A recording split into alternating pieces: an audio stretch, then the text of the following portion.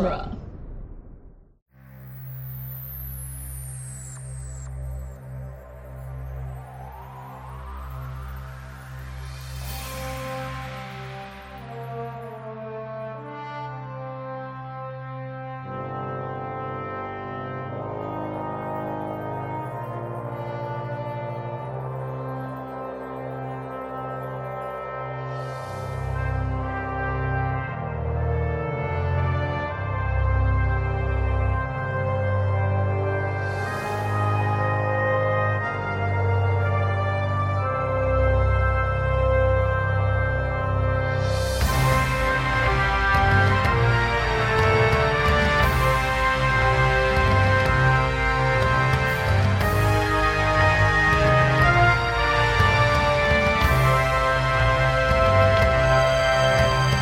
Everybody, and welcome back to True Believers, the podcast where there is never enough said about the MCU.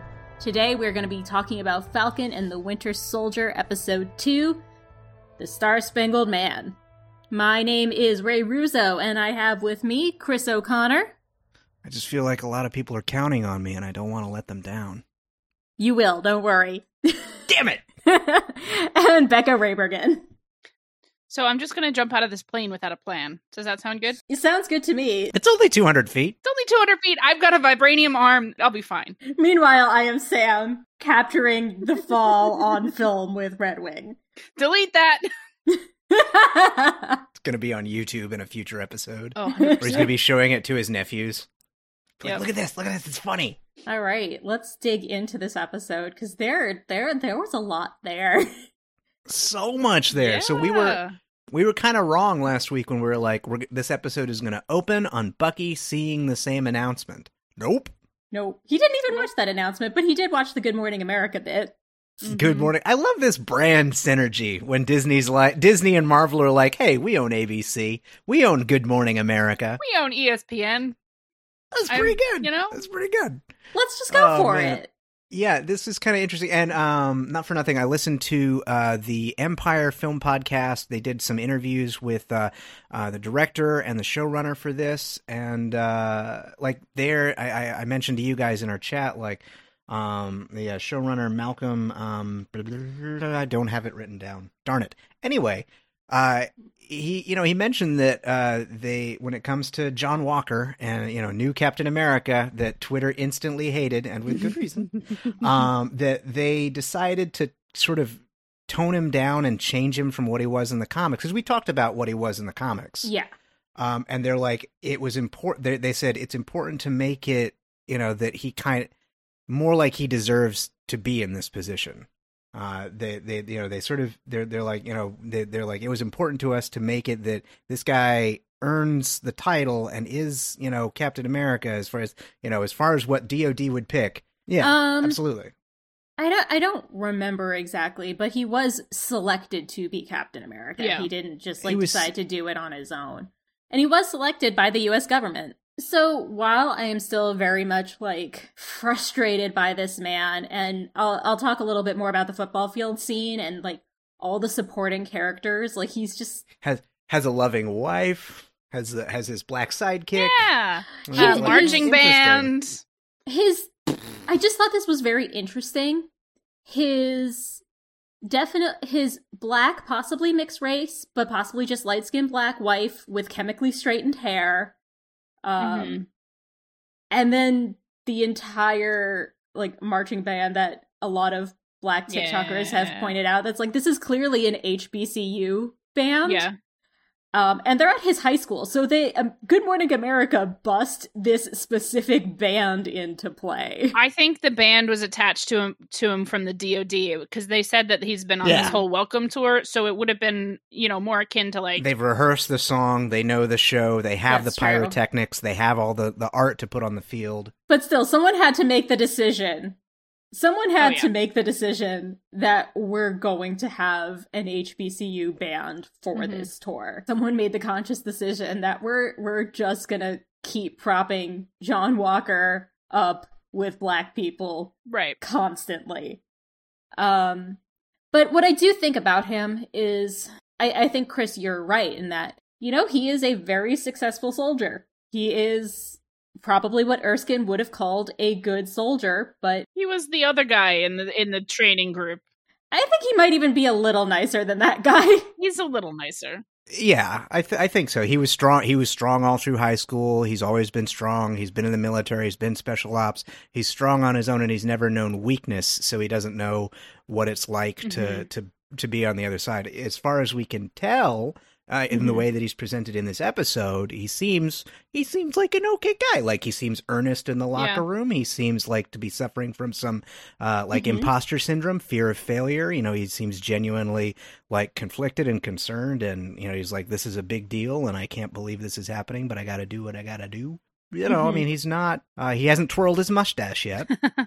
No, and the thing is, I really don't think he will. I think what we're going to come down to at the end is sort of like a Civil War redux of the official side that has, you know, as Sam points out towards the end of the protocols and permissions and all the like hoops that he has to jump through to be on the quote right side, the side with the resources, versus for the me, free the thing in the locker room that really got my attention was that his name tag was still there. Well, that was a little weird. But I really, you know, I definitely... It was engraved. Oh, okay. It was engraved. Yeah, I definitely felt, you know, the moment when he's like, I just want to do the job. And Hoskins is like, this is the job. You know, it's just as much PR as anything else. At least you're not selling war bonds. It's the dancing monkey. He also goes on to say, you know, you can't punch yourself out of things anymore. So that, for me, some other stuff later on in the episode goes to like, maybe he's got a little bit of an anger management problem, you know, and maybe that's going to come into play down the line. But, you know, for right now, I definitely kind of feel for the guy. He's in huge shoes. Yeah. He's in over his head. So yeah, the bit that I loved, like his wife is like, they're gonna love you, and I'm like, Twitter hates you. No, they're not. It was a very funny, like, sort of first line in the first scene when Twitter, like, for the last week has been like, who is this punchable son of a bitch? Well, the other thing that I sort of, other than just like having an possible anger issue, is he wasn't a public person. While he was in the army, chances are there was, aside from his superior officers who may have even covered for him if the situation came to it, he's now a very public figure. And he is going to be... The scrutiny involved. People snap under that all the time. He's going to be exposed to a level of scrutiny he has never been exposed to before. And for someone who seems to think they are right and think they are on the right side of things, could become... a bit of a powder keg, potentially. Yeah, and I don't think what happens in this episode is going to help the situation. No, probably not. It was interesting to me. So the interview, right? So he runs out onto the field and they're playing a marching band version of Star Spangled Man with a Plan, which I loved. It took me a moment to realize. Me too.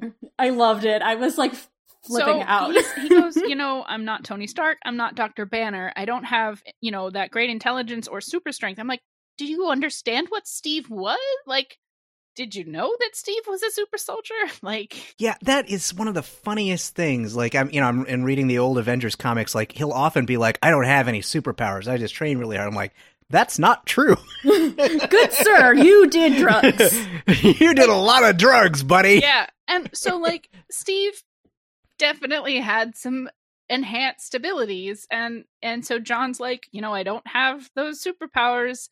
I just have guts. And I'm like, that's not what endeared Steve Rogers to people. His guts. I mean, Steve had guts, but he also had a heart. And I think that could end up being a generally missing piece. Speaking, Steve led with his heart. Yeah.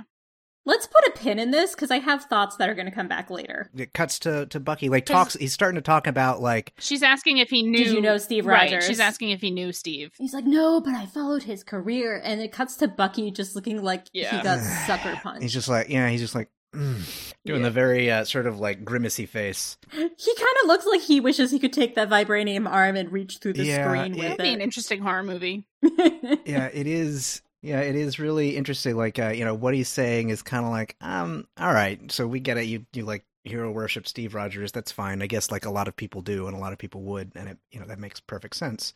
But to people who actually did know him, to Sam and to Bucky and to like Natasha if she was alive, and anybody else in the Avengers, it has to ring kind of like it makes you cringe for him to be like, he was like a brother to me. It's like you should never say that about people you don't actually know, because the people who do know them will. I mean, assuming that person is dead and can't be offended themselves. I'm sorry, I just imagine Scott Lang out in California watching this and like, Captain America. Yeah, I never. That's not my Cap. How dare you? Hey guy, you're not my Cap. I wouldn't go to Germany for you. Oh man. And Hope is probably just like, don't tweet that, dummy. So it's like kind of a schmaltzy thing that he's saying for the interview, and to everybody else it probably sounds pretty good. Yeah. But it drives a wedge between him and the people that he's gonna try and get close to later. Yeah. It makes it's a mistake. Yeah, it makes sure that he's starting off on the wrong foot with any of his, attempts at working with the actual Avengers. And then we get Sam who's got all this promo material being shoved in his face every time he turns around. Yeah, all over the base. It is like a funny thing. Like you're in like military facilities, government facilities, posters are everywhere. There's always like some sort of poster about like, if it's in a foreign country, it's like there's no right turn on red. Remember, it's like respect the local police, stuff like this. And Uncle Sam wants you, and like loose lips sink ships. Well, maybe not that one anymore, but all these sorts of posters. So it makes perfect sense that they would have basically like this movie poster for here Captain America is back. Yeah. But also, like, that's sort of what Steve was when he very first came onto the scene in the 40s. He was very much that promotional figure. Yeah. Mr. USO tour. Yeah. With the dancing girls. Like when when Dr. Erskine died and like they couldn't repeat it, and they had like one guy, they're like, well, what's a better use for him? Do we throw him into the meat grinder, or is he like a good, like, earnest, aw shucks, really handsome face to put on those war bond posters? And it was put him on the posters. Yeah. Yeah. Put that face on the posters. Yeah. Oh, speaking about faces, just a little side note. The little last shot of Walker before when he's like looking at his uniform, you can really see that he is Kurt Russell's son. 100%. I didn't recognize that for way too long. Maybe that's where some of his superpowers are going to come from. Maybe Ego is actually his dad. Oh. Spoiler alert! Oh man, he's Star-Lord's half-brother. No. Oh god. But anyway, so Sam is about to go on this op. I guess they're going to Germany because like 90% of Captain America takes place in Germany. I have questions about Sam's exact relationship with the Air Force and what is his chain? What is his chain of command? Like, who is he getting his contracts from? He doesn't get to commandeer a C-130 on his say-so from intelligence that he got from a junior intelligence officer that gave it to him on the hush-hush. He doesn't just get to be like, hey, give me this C-130. I want to fly from America to Germany. Right, he's got to go through channels. Well, I think the Flag Smashers might be more well-known, but it's because like Sam said, keep this under your hat, but that was about the fact that he seems super strong. Like, it's the super soldier element. But to be fair, like, his hat may cover, like, official things. I mean, he is an Avenger. That probably gives him a little bit more leeway than... But at the same time, I'm kind of like, I mean, it is different in that this is the post-blip, so we don't really know what the situation in Europe and the EU is, but it's kind of like, why fly a military transport over there and do an airdrop into, it's just outside Munich. You could just fly to Munich. You could just fly to Munich with your, like, bag of Avengers gear on a commercial plane, land... Well, because it would be much harder for Bucky to corner him and start yelling at him. And also, he wouldn't have gotten there on time. Also, a piece of dialogue from later. I don't know that Sam has official ID yet. Oh, well, we know he has contracts. He has something. The thing I interpreted about the ID scene is that later with the cops is just like, I didn't do anything. I don't have to show you my ID. We'll come back to that later, because that's another, like, really fun scene. You know what? And I'm sure there are plenty of people post-blip who don't have IDs at all. Absolutely. Yeah, like, if you got blipped out of your house, and, like, 5 years later you come back and your house belongs to someone else, guess what? They took all your shit and they threw it away. They took your box of important files, like your birth certificates, marriage licenses, social security numbers, passports. Yep. All that shit went in the trash because nobody expected you to ever come back. Right. You're not like Scott, who's got a daughter out there who's able to pack up all your stuff, put it into a storage unit for a rat to save the universe. They do go into a little bit later about how the world is handling that situation. Refugee camps. And the Global Repatriation Council. This is when we get that scene that we got in the all the previews in the week leading up about, like, Sam's the big three. Well, but before we get to the big three, it's you didn't have the right to give the shield away, which gets Sam upset. Sam says, "Don't tell me about my rights, Mr. Long. Unnaturally long lifespan." And then we get Tolkien fan Bucky. I suppose everybody. Well, if you're listening to this, obviously you've seen the episode, but that's a great little bit, and like from talking to the, I wonder how much of this was improvised and how much was in the script, because they did talk about the director and showrunner in that Empire podcast, which you should all listen to. It's great. The Empire podcast is great. Where they talked about giving them a lot more opportunity, because these guys have been playing they've been playing these characters for like 10 years, 8 years and 10 years respectively, I think. They know these characters. They gave them.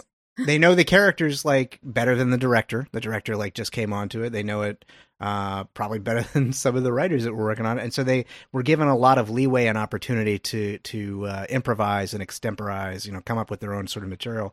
And this feels like the sort of thing is like, and that bit at the end where he's like, I just made that up. What do you think? Also I don't trust Red Wing.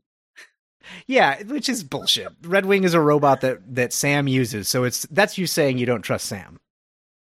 I mean, Red Wing is as far as we know, Red Wing is not a conscious entity that makes decisions. If he was, it would make this episode a lot sadder. Oh, I think Sam's relationship with Red Wing is something that they. I think I talked about it before.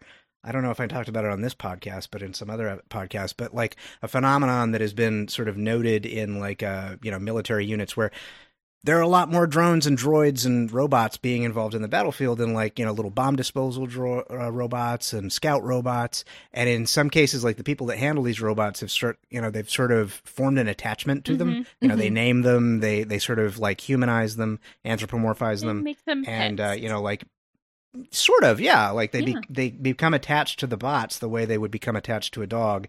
And like, people will have risked themselves to save a robot, which is, it's like this was made in Boston. You could just buy another one, but people will risk their lives to save their bot that they named. How many parts can you replace from that bot before it is no longer Red Wing?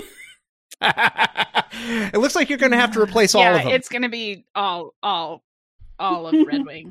All of Red Wing. At least that solves another potential problem for later. They can't track Red Wing anymore. So Bucky inserts himself into this mission. Torres definitely seems to be picking a side. He's just like, however many minutes to drop Sam. Doesn't mention Bucky at all. Oh yeah, he likes Sam. Sam's his buddy. He's established a relationship. He's working under his hat for Sam. Like he thinks Sam's super cool. Sam talked to him about the moon stuff. Yeah, it's good. He's his buddy. Number one fanboy. Yeah, this is his older male role model at work. But yeah, I just love Bucky just sitting there like, ugh. They have their little staring contest. Bucky is like, you can't call me Buck. I don't care if Steve knew me longer. Steve had a plan. And Steve had a plan. The Star-Spangled Man with a plan.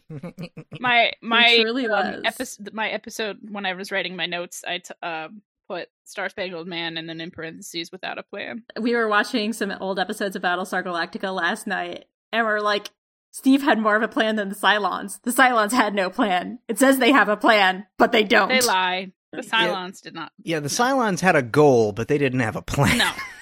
The plan that they had was executed in the miniseries. Exactly. Once you get past the miniseries, there's no plan. They had a goal, but they had no strategy, and the strategy didn't drive their tactics, so they were just a mess. Strategy drives tactics. Anywhoozles. So, Sam majestically swoops out of the plane. Yeah. And Bucky, in his long history of just completely neglecting his body, rips off his sleeve and then jumps out of a plane. I mean, they'll sort of explicitly mention it later, but the we're clear on the fact that Bucky is also a super soldier. He, as part of the Winter Soldier program, he got the serum and the drugs and with the best the Soviet Union could offer a long time ago in their whatever the name of their version of Project Paperclip was, which apparently was pretty effective. And then they get to the it's an old warehouse or old factory. Yeah. And, some bombed out despite them warehouse. not liking to work together, they work together very well. Not for nothing. For the guy who was like, do you have a plan? What's the plan? Steve had a plan. He has a plan. Suddenly he's like, I'm going to go in there. It's like, I don't have a plan. I'm going to go in there. It's like, there's only 3 of them. It's like, are there only 3 of them? Look, there's way more than that. He's like, I'm still going to go. I'm like, you suddenly don't care about the plan? Because that's not really about the plan. He's having issues with Steve and with Sam. And that's just how it's manifesting. He's just being contrarian. To be fair, Sam is antagonizing him just a little bit. 100%. A lot. Yeah. We're not assassins. Oh, come on, man. Like, that was low, buddy. What a dick. That's some big trauma you're poking there. That was not nice. And I love how like Bucky like pops over there and then he's like, where are you, Sam? And then he turns and he's like right there. He's like, good ninja skills. Good ninja. I like that. What, you spend a summer in Wakanda, now you're the White Panther, and Bucky goes, no, White Wolf. And Sam's like, what? Wait, what? They gave you a special name? Fuck you. Also, to be fair, they have been telling us since Infinity War came out that his new code name was White Wolf. Yep. It would be funny if he starts using that. Because he wouldn't want to be called the Winter Soldier. Right. That would be like that'd be like a shitty thing. That would be interesting if by the end of the series, like, Sam is Captain America and Bucky goes by White Wolf. Because, going back to the first episode, he is repeatedly in part of his, trying to make amends. I am no longer the Winter Soldier. I am James Bucky Barnes. Which really flies against the title of the show. Yeah, a little bit. But anyway, so we find these folks. There's somebody inside one of the trucks. She must be a hostage. Oh, yeah, that's... Which here's my thing, because they clearly see somebody else from this group climb into the other truck and get closed in there, and they just assume that this other person must be a hostage. Maybe he missed it. He's just thinking too fast, not paying attention. Although the second that Bucky hears the word hostage, he's off. He's gone. He's just run. Pump that chest. But they have made the assumption that they're moving weapons, but as soon as Bucky gets into the truck, he's like, there's medicine and vaccines in here. Yeah. And he sees our curly-haired hostage, who I retract my assumption that she was Sin. And Fist Nest. She has the best, sudden, villain grin. Creepy smile. Yeah. Yeah, her shift. He's like, are you okay? Are you okay, hostage girl? Such a good She's like, oh, good, you underestimated me. Yep. She's like, this doesn't always happen. This is fun. You gonna I love die. it when this happens. And then I love his reaction, getting kicked out the window. Shit. He's 106 years old. He's been kicked out of a lot of trucks. But I think he's also kicking himself a little bit for not having taken the moment to stop and think. Because I feel like that is something he might have done back when he was the Winter Soldier, who was... He would be more calculating, be more suspicious. Well, he would also have a very clear plan. Right. He would have a goal and an objective, and he'd be very methodical and analytical about it. But in this case, he's just kind of like, whee! He's just rescue the hostage. That's it. Yeah. Rescue the hostage. Yeah. Let's do a good thing. Badly. Let's be a good dude. Let's try and wipe some of that red out of my goddamn ledger. Sam finally catches up. Fighty. Yeah. Well, like before Sam catches up, she just splinters Red Wing. Like, as we mentioned earlier. Right over her knee. It comes swooping in, and she just leaps up, punches it down, grabs it, and just snaps it over her knee, and it's like, it comes apart into tiny splinters. Bucky's like, I've been wanting to do that. He's got a little moment of like, sort of like, he's like, oh, thank God, the stupid Burbot is gone. It's like, well, you guys can't be that bad. Yeah, and then he falls off a truck. He does. This is a great fight scene. It's really cool. And then it's John Walker and Lamar Hoskins show up. Yeah, things aren't going well for our titular heroes, and suddenly, out of nowhere, a vibranium shield! Clang! Like a super frisbee. So I listened to a really cool TikTok that was talking about using fight choreography to establish character. And a lot of people have talked about how, like, they were really irritated that John's able to use the shield. And the thing is, yes, he knows how to use the shield, but he only uses it one way, which is that he throws it at a target and it comes directly back at him. That's the only method of fighting with the shield that he does. Whereas if you look at Steve, he could hit 4 people in a single throw because it's ricocheting off of everything. Yeah, I mean, we have that, video clip of John training with it. Steve had a lot more time with the shield. I don't know, even like right off the bat, he was a little more creative. Then again, Steve was an artist, so... And he was a tiny person, so he needed to think up other ways to defend himself before he was big enough to otherwise defend himself. If you're fighting on top of moving semi-trucks, you want to be careful not to fucking lose it. Yeah, remember what happened with Steve and Age of Ultron? Like, it went off the truck, and Natasha had to clean up after them. I'm always cleaning up after you. Yeah, always cleaning up after you boys. Because I'm the mom. Because that's how Joss Whedon The other sees thing them. that, sticks out in this fight scene is that John uses a gun. Yeah. Well... Yeah, so we've seen it in First Avenger. Cap uses a gun when they're, like, in the forest, and that's... Same gun. Colt 1911. Right. It's just not part of his general uniform after that. Like, once he wakes up out of the ice, you don't see him walking around with a gun on his hip. He'll use it if he needs to, because we see that in Avengers when he's fighting off the, Loki people on the helicarrier. But it's not like a primary... Mm-hmm. Yeah, his defining weapon, his heroic weapon is his shield. Yeah. But he, Captain America didn't shy away from guns. He didn't. He killed people. He's not Batman. Yes, we know that Steve killed a lot of people. I hate that concept. This is not as egregious as like Zack Snyder's Batman with his Gatling guns. I think it is just meant to be a little bit like, that's weird. Yeah. It does throw you off a little. Yeah.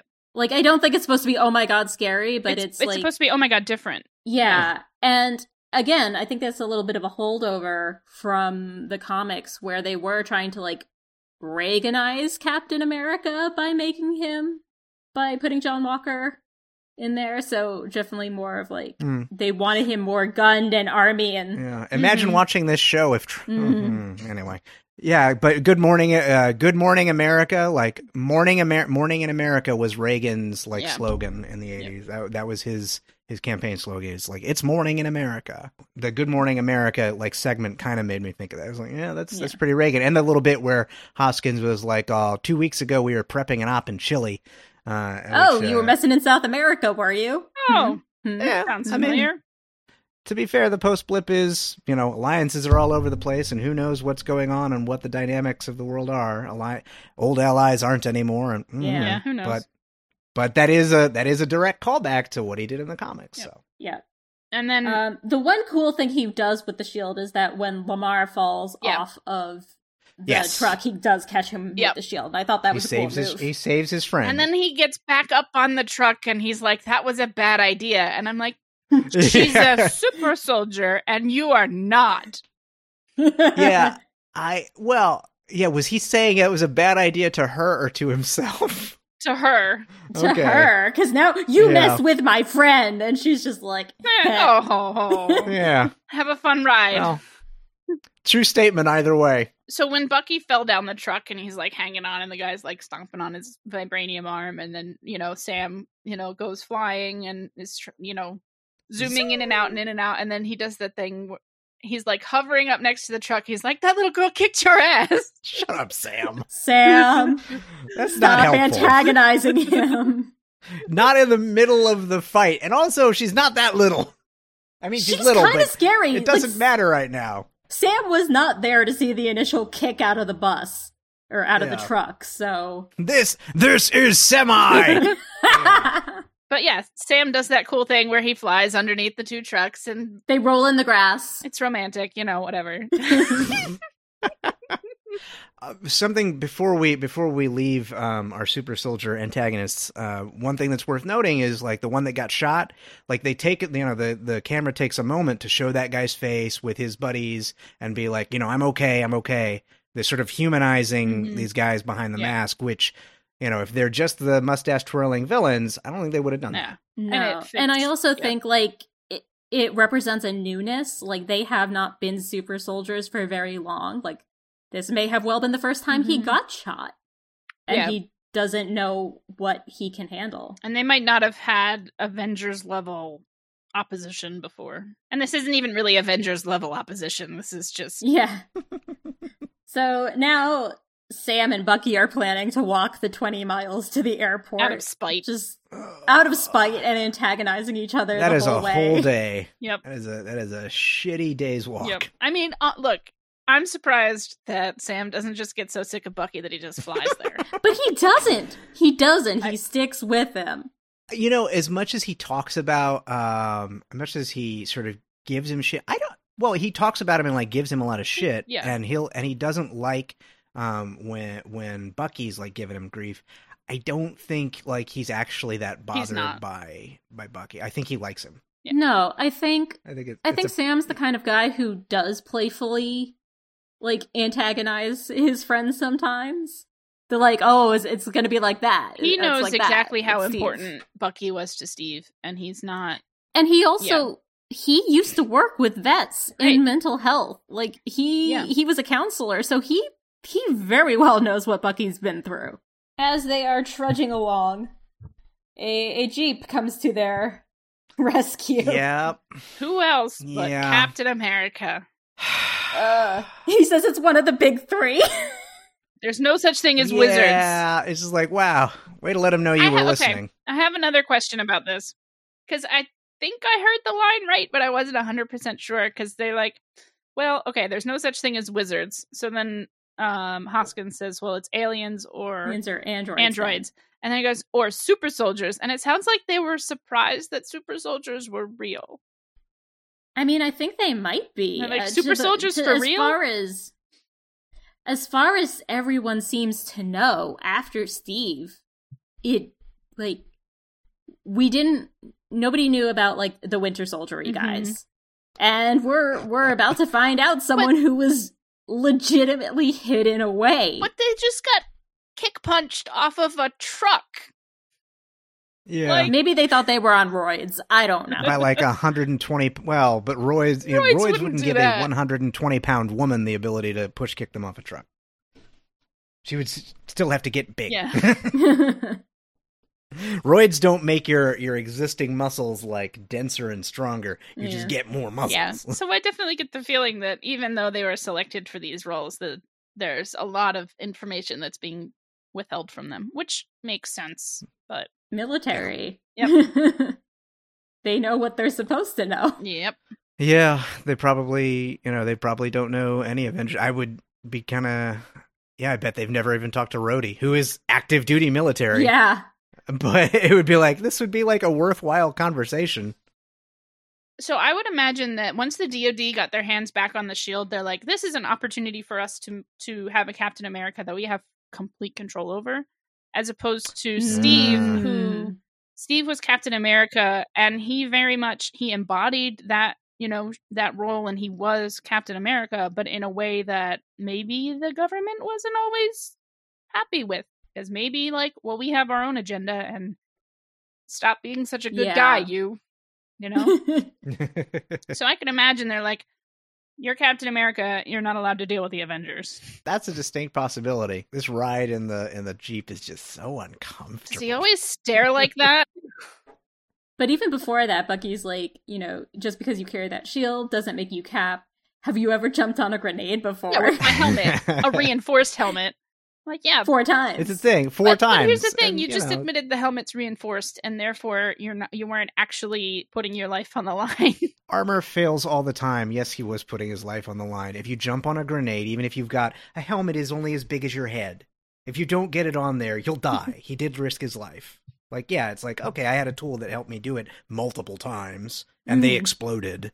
Like, the one that Steve jumped on wasn't a live grenade. Yes, but he didn't know that when at the time that he threw his teeny tiny body on top of it.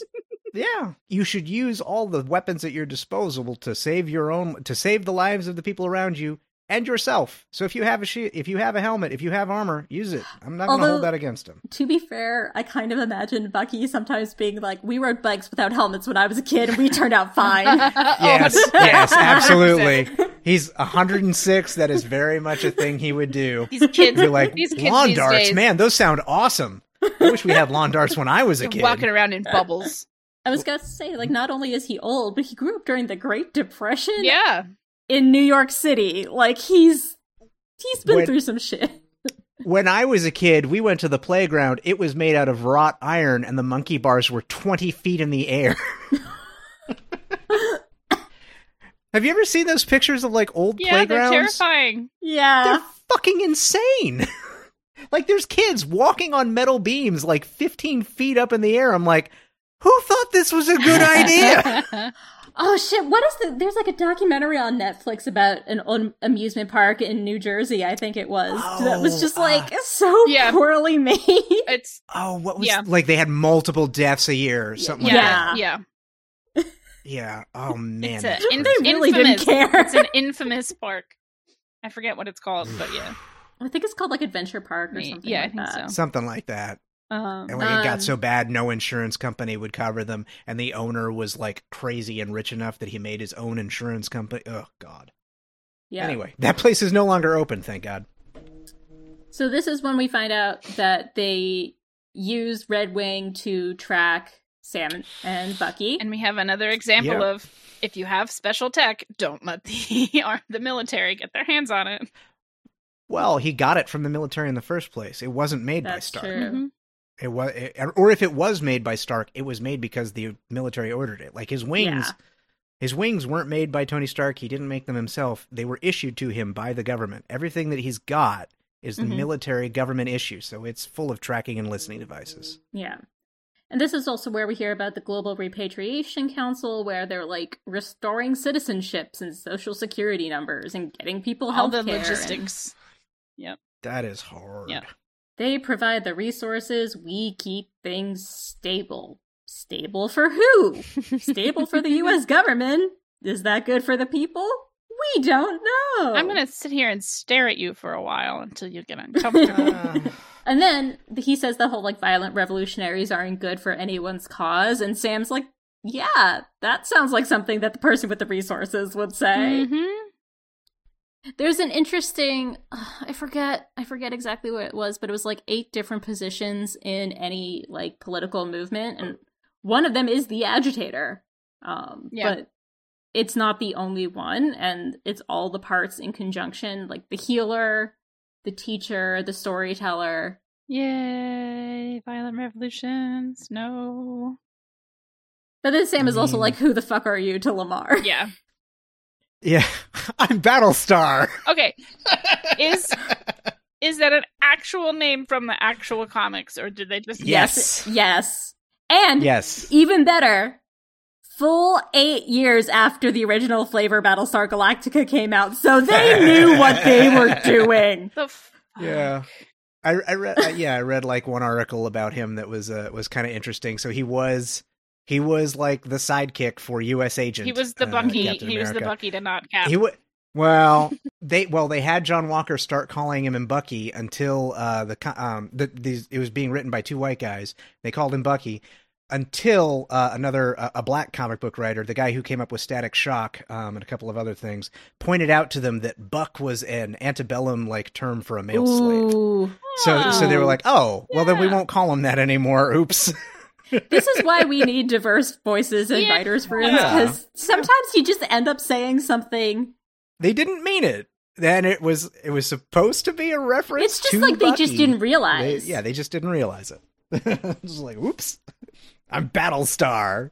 At which point Bucky's like, "Stop the car! I'm getting out, Sam. You come too." And then Sam stays for a little while, for a few more seconds, for a moment, and then because then John says, "I'm trying to be the best Cap I can be. It'd be a whole lot easier if I had Cap's wingman at my side." And Sam's like, "Nope, I'm out." It's like, it's always the last line. Which is kind of like saying it's always the last place you look when you lost something. Yeah. Well, there is a Black veteran on TikTok. Her name is Nikki Marina. And she and a lot of other Black veterans have been talking about, obviously, Sam and why he would pass on taking the shield. And it sounds like both John and Sam have imposter syndrome. Mm-hmm. But being a white man, John felt more entitled to act even though he's feeling this imposter syndrome. Yeah.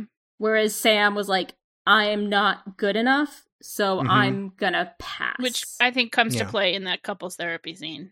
But I think that just kind of hurt Sam a little bit, because he also didn't feel like he didn't, go, I'm just gonna be the best Cap I could be. He's like, I can't live up to it, so I won't. Yeah, and also Steve treated Sam with a lot more integrity than people are currently treating Sam with. So, that wingman thing is not great. Yeah. I mean, like, I remember in Falcon, in the Winter Soldier, like, when Sam was first introduced, he talked about losing his wingman. And oh shit, there's right. like, so there is that. But in terms of being a wingman, like, there is sort of this popular culture idea of the wingman, and wingman is kind of sidekick. But if you're in the military, your wingman, you are one another's wingmen. You're partners. You're not.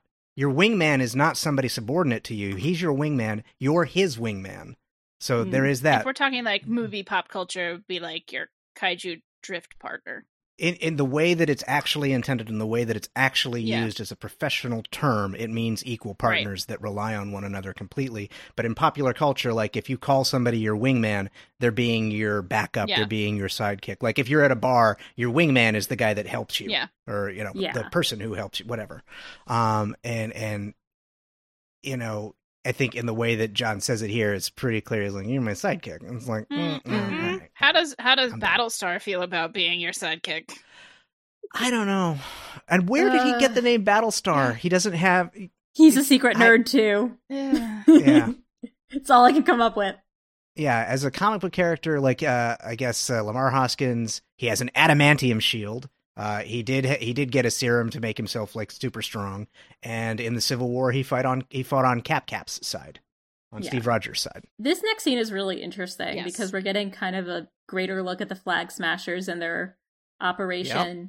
This team with the medicine is stopping at looks like an internet cafe, with just this guy who's like, oh, like, my wife and I cooked for you, and we set up a room for you. You guys are Robin Hood. Oh. But there's a couple of interesting things that happen in this scene. One, the girl, who now has a name. Her name is Carly. Okay. As we find out later, Carly Morgenthau. And that's actually just a straight gender swap of Carl Morgenthau, who was Flag Smasher. Like, that's just literally what it is. The Flag Smashers. Flag Smasher. So that's like good. Jerry Hogarth and Jessica Jones just got gender swapped, right? Yeah, they just gender swapped.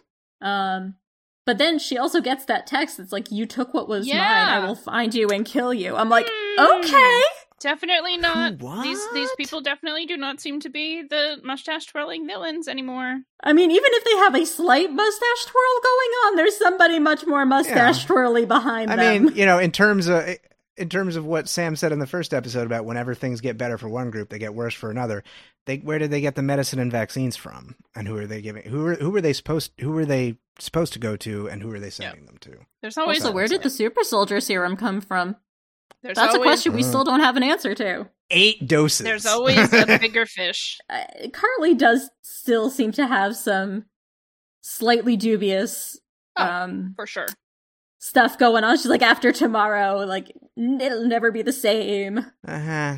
I'm like, that could be a mislead. I don't really know what to make of it. It sounds like she's planning an attack of some kind. That is the sort of thing you say before the bad things happen.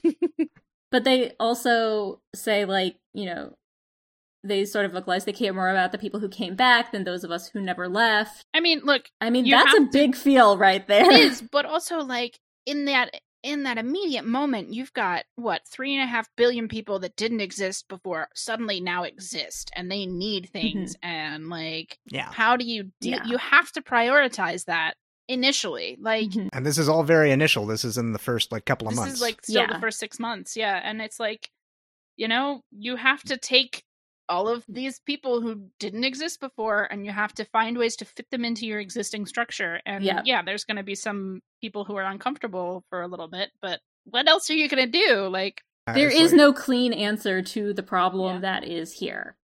But Bucky is ready to do crime. Bucky is just like, let's steal his shield. And he wants the shield, like, and he wants to do it themselves. And why, Sam, why do you have to be bringing Sharon up into this? Why are you trying to give me more guilt? Sharon was an enemy of the state. Steve and I were on the run. Also, I am black, good sir. Do you know what they would do to me? Bucky, you just got to sleep for a couple of years. And Bucky's like, actually, I do kind of know what they would do to you. I've got somebody you need to meet. Yeah. Oh, and I lost my shit. I did not expect them to introduce him this fast. No, I didn't either. So as they're walking to the house, one of the things that so the interaction with the kid, I loved, but it also, like, this kid recognizes Sam, like, right away. And and that's in contrast to, like, all of the white people that Sam deals with who don't recognize him unless they're, like, specifically told, you know, don't you recognize Falcon. Me? You know, Banker didn't recognize him. The cop didn't recognize him.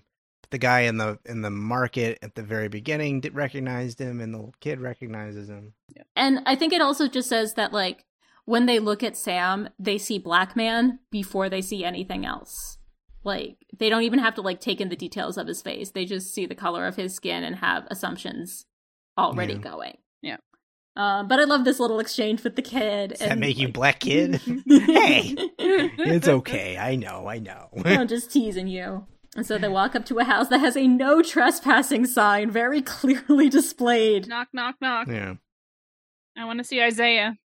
There's nobody named Isaiah here. Tell him the guy from the bar in Goyang is here. He'll know what that means. And I'm like, I know that they have not explicitly named him yet, but I just was like, my little young Avengers heart is just like, Eli! Being super protective of his grandpa, which is, just, I mean, that's very him. Eli's whole, like, life in the comics is about trying to live up to this legacy that was stolen from his grandfather. He's like, it's your lucky day. He wants to see you for himself. But Bucky is like, you know, Isaiah was a hero that Hydra feared like they feared Steve. Yeah. You know, he kicked Bucky's ass.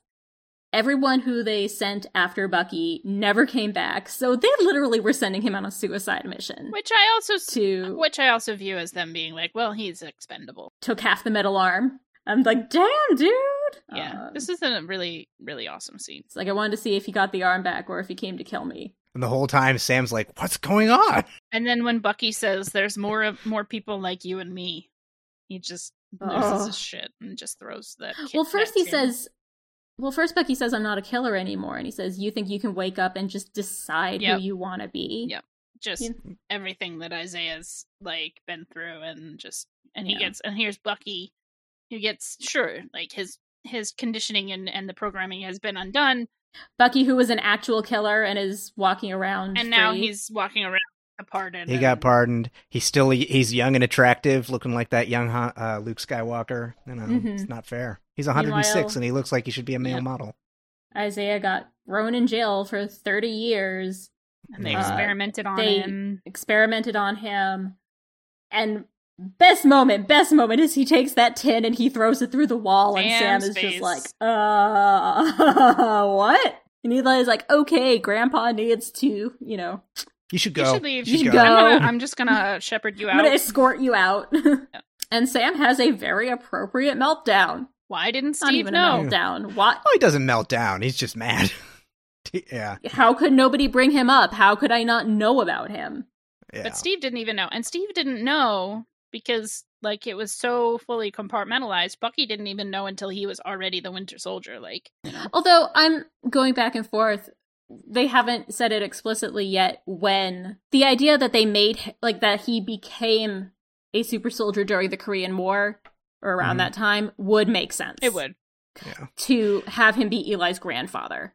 So I've seen like a couple of sort of continuities floating around online in terms of when he got the serum, and in one version it's that they experimented on all these black soldiers before they were willing to put it into Steve Rogers, and in another version it seems to be like after. Steve Rogers was like created and they just had some serum, or they were trying to recreate the serum. They were experimenting and trying to get the serum right with black subjects, kind of like almost like the Extremis type like experiments. Yeah. So it actually is kind of messed up because in Truth, Red, White, and Black, it is after. Okay, so in the first version that they wrote, it was after. It was like, Steve's gone missing, and we want to get the serum back and make more Steves, but we're not going to kill. We're not going to kill good white boys. Yeah. But in Young Avengers, Eli states that it was before. So then it becomes this kind of like, okay, is this like Eli's retelling of it? Has Eli misunderstood it? Or did the writers just make mistakes? Yeah. Or did the writers just mess it up? And there's also a third Bradley in the middle that I feel like very few people know. But there is a middle... Of course, between a grandson and a grandfather, there would have to be the father, son. So there is Josiah Bradley, who is Isaiah's son and Eli's uncle. So all right, back to Sam's meltdown. Where were we? They're mad in the middle back of the to street. The argument. They're arguing in the middle of the street. And then the cops pull up and they're immediately like, "Is this guy bothering you? Show us some ID." He's not bothering me. We're just talking. Yeah, and also, I mean, like, obviously there's the racial profiling element of it, but when he's like, "Is this guy bothering you?" I'm like, you're talking to a very fit young dude who looks like he belongs on a wanted poster. I mean, like, he is on a wanted poster. Like this, you're not talking to a senior citizen or a little woman or somebody. It's like, it's kind of weird to be like, "Is this guy bothering you?" when the guy you're asking, "Is this guy bothering you?" also looks like a criminal. Yeah. That right there is white privilege. Yeah. It is. Like, Bucky looks... Yeah, like you're right. Like, he's not an unthreatening appearance. Yeah. But they just see, two people fighting. One of them is black, and he assumes that the black person is the aggressor. Don't you know who this guy is? Don't you know who he is? But then, like, the other cop is like, "Oh, oops." And then all of a sudden it's like, "Oh, sorry, Mr. Avenger, I didn't mean. Oops. Let me go stop the other cops that we called over because we thought we'd need backup." And then he goes over and... But then they very quickly are like, "Oh, this guy's the one we're supposed to arrest." Yeah, because he missed his court-mandated therapy session. Yay! Also, while the cops are away, Bucky finally says that the reason that he didn't tell anybody about Isaiah is that he'd been through enough. Yeah. And yeah, I feel like Bucky just gets that. He does. Yeah. Like Steve would have raised hell. If Steve had found out about Isaiah, he would have demanded answers, demanded justice, and for Isaiah, that could have been really traumatizing to have to go back and face everything he went through. Yeah. As Steve is, like, very righteously and well-meaningly trying to get justice for him. And then we go jail.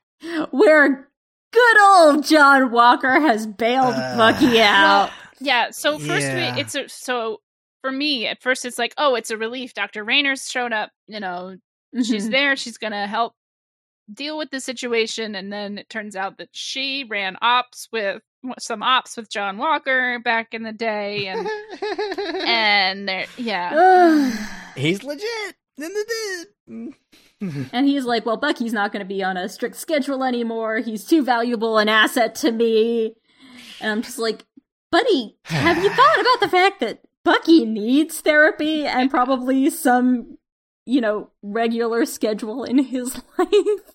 Yeah. He's not yours. He doesn't belong to you. He is not a teddy bear, as much as that one comic series made me want him to be a teddy bear. Hey, babies. Yeah. And it's not helping for him to be this guy who, it's like, oh, you've helped me out, and you're immediately asserting ownership over my time and, what I'm going to be doing, and I work for you now? What is this? Yeah. It's more like, sort of like kind of, it's well-meaning, but you're not doing it well, and you're turning people against you, and it's like, this isn't working out. This kind of goes right to the intent versus impact. I mean, in dealing with a lot of social issues is that there are a lot of people who have really good intentions, but because they think they have all the answers, they end up doing more harm than good, which is why we say that impact is more important than intent. Yeah.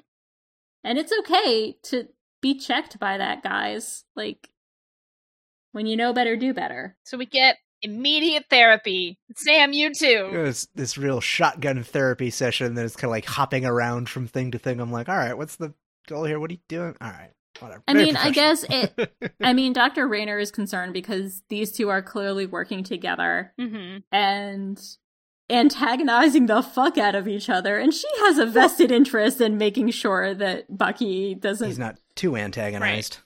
Yeah. Well, but in addition to like working together, it's like this is an opportunity for Bucky to have a human connection, with the guy whose texts he's been ignoring. Yep. So it's like it's more than them working together. It's like this is an actual tool. One human person this is the one human person you're talking to that isn't about you making amends. Like this is a chance at having a friendship. So let's see if we can make something out of that. Yeah. Yeah. It's like you've been ignoring his texts. Let's get to the bottom. Suddenly of you're this. together. Let's do the miracle question. And they're both like, I want the other one to shut up. Okay. Now let's soul gazing time. Let's go. I think so. As far as talking about like Seb-Stan and Anthony Mackie having like leeway to like improvise a little bit, I think definitely them like turning the chairs and like scrunching up together was. I feel like that was probably like they played around with that. Yeah. Oh, definitely. We was very that close. Like, okay, I'll go on the inside. I'll open my legs. You put your legs in. Whatever. Yeah. And then immediately into a staring contest, like the best siblings. I'm like, are you 5? Are you 5? Yes, they are. And Sam blinks first. He only blinks first because she snapped at them. And to be fair, Bucky's probably used to her doing. He's probably better, and like you could see Sam's face like scrunching harder to maintain the stare. Yeah, like, it was hilarious because he's not a super soldier. Right. He doesn't have super eyes. Also, like before that, Bucky was a sniper, so staring at things for long periods of time, ages just sitting there staring. This is where we get to the heart of Bucky's problem. Was like Steve believed in you, and if he was wrong about you, then he was wrong about me. Yeah, and I'm just like, oh, you poor baby. But also, this has nothing to do with you. I'm sorry, sweetheart. Yeah. But I see, I get his perspective. Yeah. I mean, for Sam, it may have nothing to do with Bucky, but for Bucky, it does have something. To, for everybody has their own experiences for why things happen the way that they happen, and those things are legitimate to them. Yeah. Yes. I mean, I absolutely see that's what the world looks like through Bucky's glasses. Sam still really can't. He's really been struggling to articulate why he gave up the shield. But he does say, maybe you or Steve will never understand that I did what... Yeah. But can you accept that I did what I thought was right? Yeah. I think we're going to get that scene. I think we're going to get him at least try to articulate why he didn't take it in a scene on a plantation somewhere in the South per the trailers that we saw about the shield having a complicated legacy. He's going to have a montage where he gets to train with the shield. So what happens? Does Walker die? Does he take it from Walker? Does Walker go bad, become US? Oh, there's so many things that are going to happen in 4 more episodes. I know. But basically, because it is just 4 more episodes, Sam agrees to just not be an asshole until it's over. Yeah. And then they never have to see each other again. Yeah, we don't have to be friends. You're not going to be my friend. Then he storms out, and Bucky's following. What was Rule 2 again? Like, bye, Doc.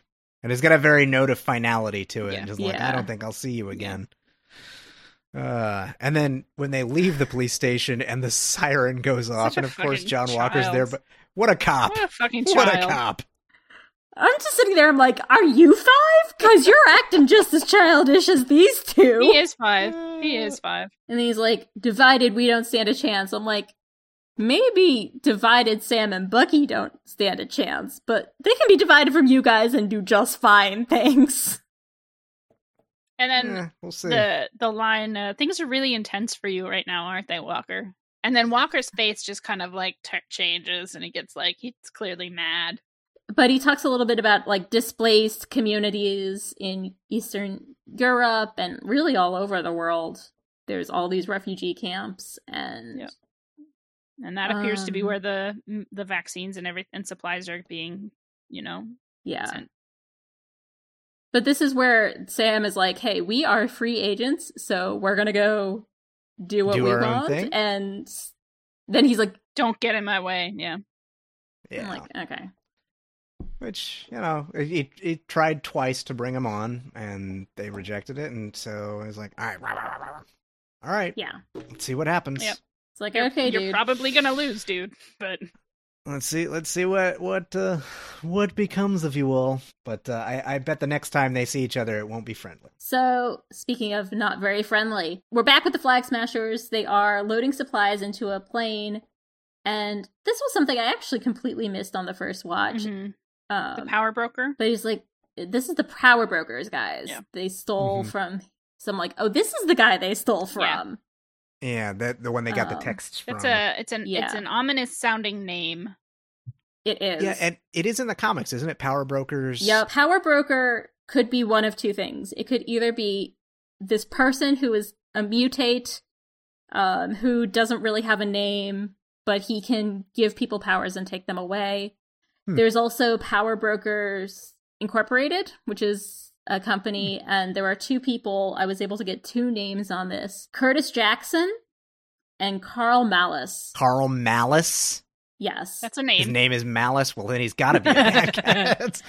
It's very... They call themselves Decepticons kind of thing. Well, these dudes are responsible for the enhancements of John Walker and Lamar Hoskins. Well, there you go. Interesting. Also, vaguely related, they have ties to Scott and Cassie Lang. So... Huh. Are they also like how Kingpin gave powers to Felicia Hardy? Maybe, I don't know. Because she got her like luck probability powers from Kingpin, and I assume he got those through someone else. That would make sense. Yeah. Actually. And that was that was in the 80s. That was around the time of like the Venom stuff. And that would all tie together. They're loading the plane. They're running out of time. They have all these cars descending upon them. And then the one guy stays behind. It's very emotional. Yeah. Yeah, it's very emotional, and he does one thing smart first. He blocks the road so the cars can't come onto the runway. But then he does a stupid thing, and he's like, I'll just stand here and get shot. I'm like, what? You could have just run. You already delayed them. You're fine. It's like, I mean, he was shot once and survived. Maybe he was like, I'm going to try my luck. No, he knew he wasn't going to walk away from that confrontation. Yeah. But I think he didn't run, because if he runs, and even if where was he gonna go? Even if they follow him on foot, they get closer to the plane. Well, no, like he doesn't necessarily have to run at the plane or at them. He could have run off road. You can't follow off road. It was his big damn sacrifice moment. Okay, let him have it. Yeah, I guess. Sometimes you can't think too clearly when the adrenaline's pumping. Yeah. So this is a valid writing choice. Yep. But the plane gets away, and she's got a single tear running down her cheek. And there's some guy in a suit on the phone saying they got away. And then we get a tiny little scene here of Sam and Bucky. When Isaiah was talking about my people. Oh, he didn't mean that. It was like, no. Hydra, you idiot. And Sam was like, oh, okay. Oh, yeah. Fair point. And who knows all about them? Who was in that bunker in Siberia with us? I was not expecting voluntary Zemo in this series. No, I wasn't either. I expected Zemo was out in the world causing mischief. Yeah. I didn't think he was. I thought he escaped. Not just that he's in prison, but that. So this is something that I noted that somebody referenced, and then I looked it up. his cell number, 2187. Princess Leia's cell number in A New Hope. also, Finn's stormtrooper designation was FN 2187. That's so cute. That's great. Stop being cute, guys. Oh no. Which, as far as I understand, was those numbers were a reference to a short film that Lucas was very influenced by, which was 2187. Yeah, but then you have the classical music and the chessboard that you see, and I'm like, okay. All right, Magneto. Okay. Exactly. I'm like... If we're looking at this as from a standpoint of this is a 6-hour long, six-part long movie, right? Introducing Zemo, who could eventually turn into one of the main antagonists. We don't know. We know that there's a conflict point there for sure. But introducing him at the end of the first third of this series makes a lot of sense. I wonder how he's feeling these days. Oh, that does put like the line from the trailer into a little more perspective. The idea of him being like, super soldiers shouldn't exist. I imagine like they're going to go and talk to him, and he's going to be like, oh, there's 8 super soldiers out there? There's 7 I'll go now. kill them too. There's 7. I should go kill them the way that I killed those ones in Siberia. Yeah, exactly. The way that I wanted to kill Captain America and Tony Stark and destroy the Avengers. So it's like, all right, fine, you 2 people, I'll go with you if it means killing super soldiers.